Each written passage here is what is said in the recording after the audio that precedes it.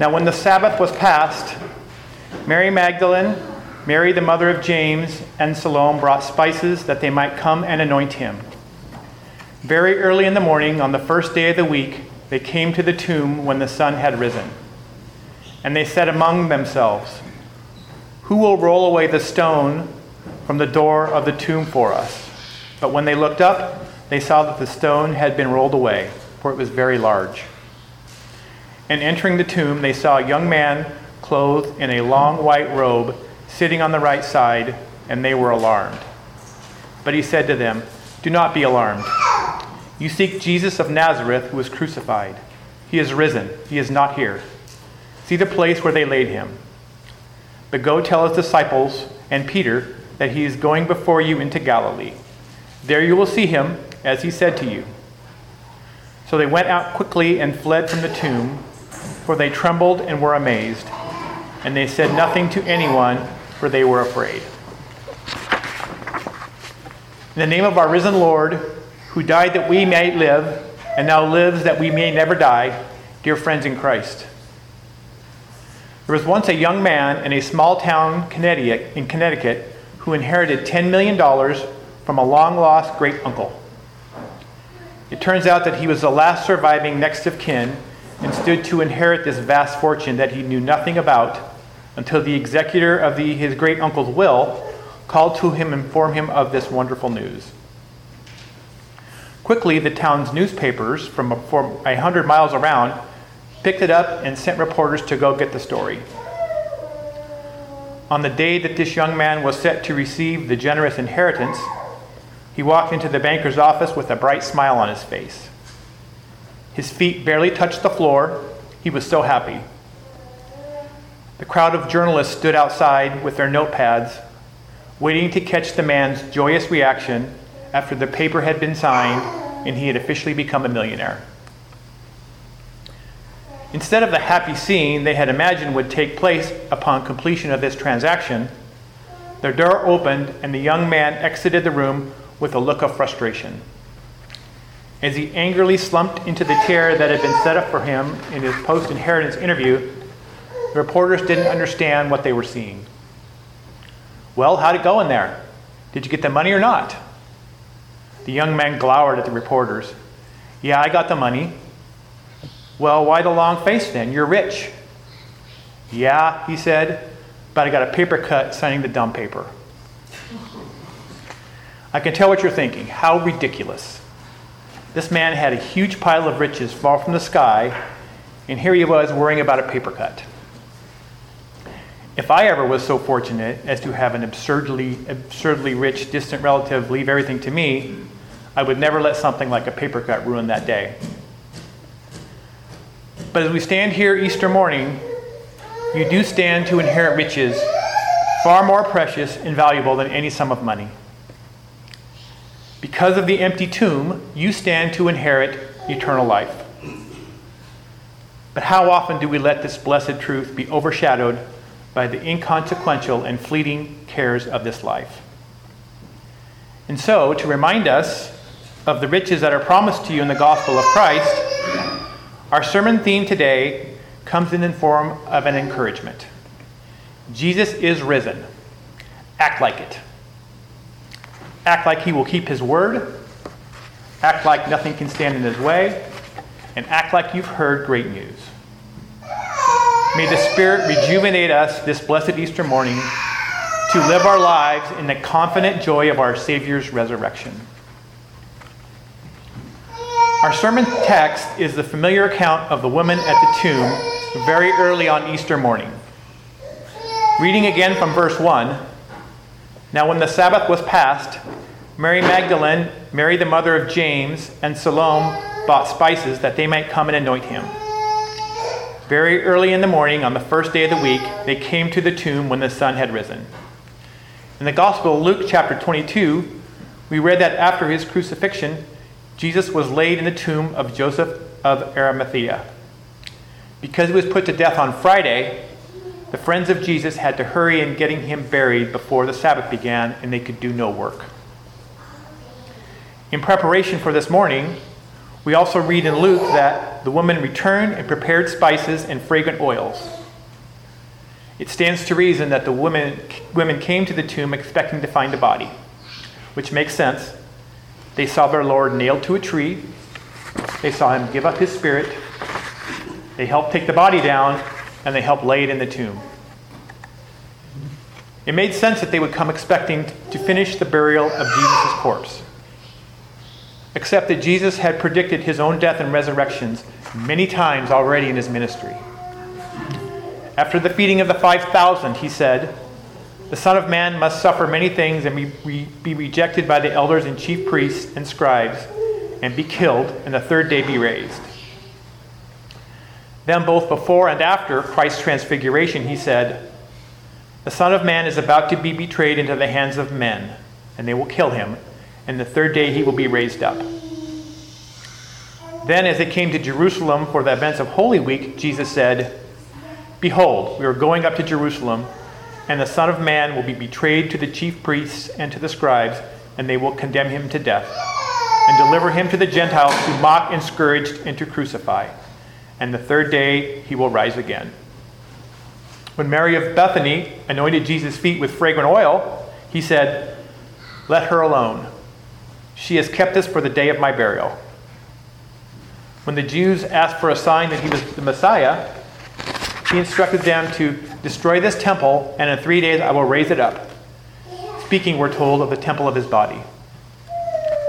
When the Pharisees asked for a sign, he said, "An evil and adulterous generation seeks after a sign, and no sign will be given to it except the sign of the prophet Jonah. For as Jonah was 3 days and 3 nights in the belly of the great fish, so will the Son of Man be 3 days and 3 nights in the heart of the earth." And finally, just before his Gethsemane prayer, Jesus said to his disciples, "All of you will be made to stumble because of me this night. For it is written, I will strike the shepherd, and the sheep of the flock will be scattered. But after I have been raised, I will go before you to Galilee." Jesus did not mince words. There should never have been any confusion about what was to take place. But we read in Luke 9 that they did not understand this saying, and it was hidden from them so that they did not perceive it, and they were afraid to ask him about this saying. Jesus said in John 14:29, "And now I have told you before it comes, that when it does come to pass, you may believe." But because they didn't understand what Jesus taught them again and again and again concerning his death and resurrection, on the first Easter morning the 12 disciples were hiding in fear, and the women showed up to the tomb with spices to finish embalming his cold, dead body. They were not yet acting like Jesus was risen, were they? They didn't know. But you know, don't you? You have read and believed that Jesus is the Christ, the Son of God. You have read, and the Holy Spirit has ingrained on your heart the truth that Jesus Christ came into the world to save sinners. You have seen and heard the gospel truth that because Jesus lives, you will live also. So why do we keep carrying our spices to the tomb? Why do we keep acting like Jesus is still dead? When we sin against God, we think to ourselves, God can't forgive my sins. They are too big. God died for all those other people, but not for me. Why do we cower in our own upper rooms, hoping that people don't find out that we are disciples of Jesus? Jesus is risen. Act like it. Act like he kept his word to the disciples, to the women, to the crowds, and to you, that he did indeed die, and he was indeed raised. Sin is dead. Death is slain. The empty tomb declares it to you in no uncertain terms. Jesus was, according to Romans 4:25, delivered up because of our offenses and was raised because of our justification. Act like Jesus will continue to keep his word to you, never casting out those who come to him, taking on your heavy burdens to give you rest, and that he is with you always, even to the end of the world. And act like nothing can get in his way. Verses 3 to 6 of our text And they said to themselves, "Who will roll away the stone from the door of the tomb for us?" But when they looked up, they saw that the stone had been rolled away, for it was very large. And entering the tomb, they saw a young man clothed in a long white robe, sitting on the right side, and they were alarmed. But he said to them, "Do not be alarmed. You seek Jesus of Nazareth, who was crucified. He is risen. He is not here. See the place where they laid him." They had seen Jesus heal the sick, restore the infirm, even raise others from the dead. And here the women were worried about a rock, as though that could keep him in the ground and keep their Lord away from them. Instead, they found the stone rolled away. They heard the message of the angel. "He is not here. He is risen." And they saw the place where just a few days ago they had laid their Savior's breathless clay. What did they expect? That a stone was going to keep Jesus away? That death itself was going to keep Jesus away? What are the rocks in your life? Who or what do you think is going to separate you from the love of God in Christ, his all-powerful help in this life, and the promise of eternal life in his name? Whatever you think stands in the way, Paul says, no. In Romans 8:38-39, For I am persuaded that neither death nor life, nor angels, nor principalities, nor powers, nor things present, nor things to come, nor height, nor depth, nor any other created thing shall be able to separate us from the love of God, which is in Christ Jesus our Lord. What do you think can stand in the way of his gospel as he proclaims it to us, through us, his chosen messengers? Thus says the Lord, "So shall my word be that goes forth from my mouth. It shall not return to me void, but it shall accomplish what I please, and it shall prosper in the thing for which I sent it."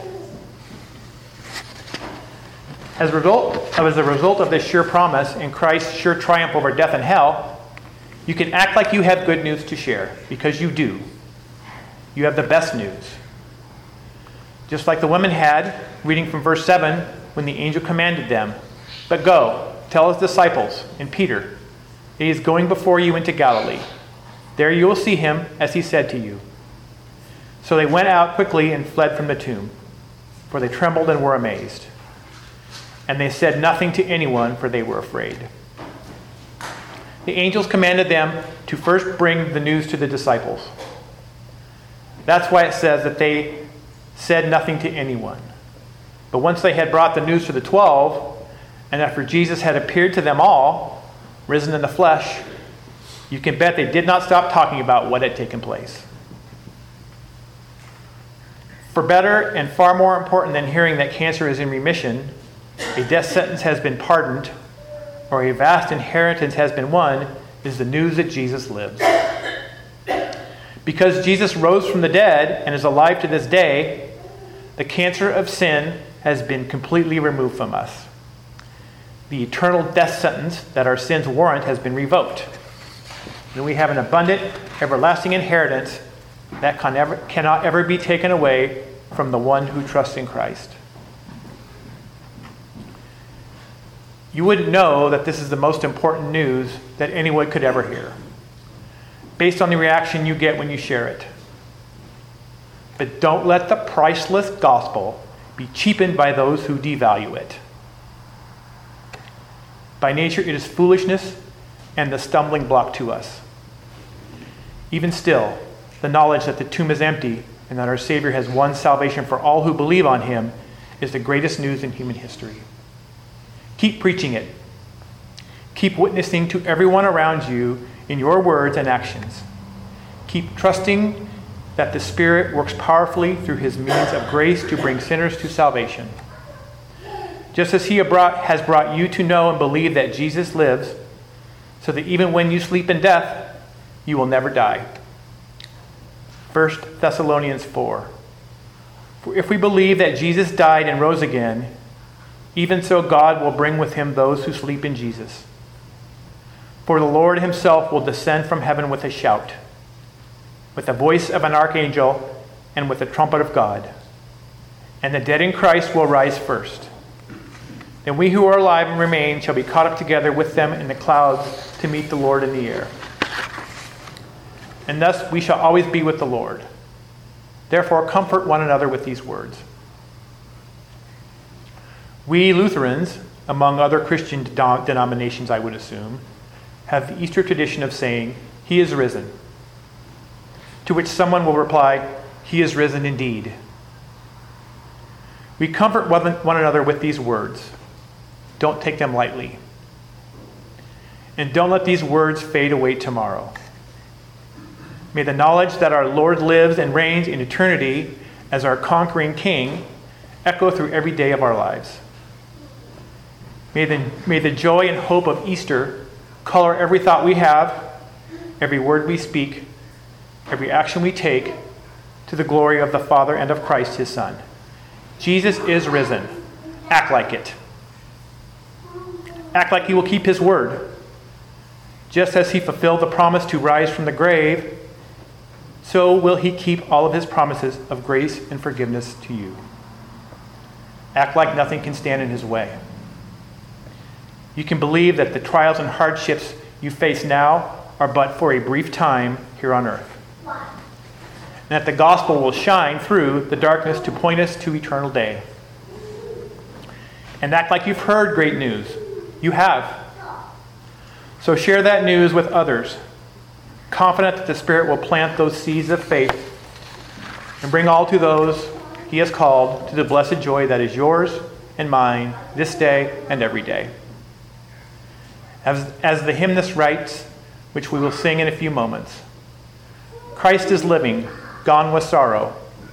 Tears and terror be no more. Death and grave, you now are nothing. Christ is free of every power.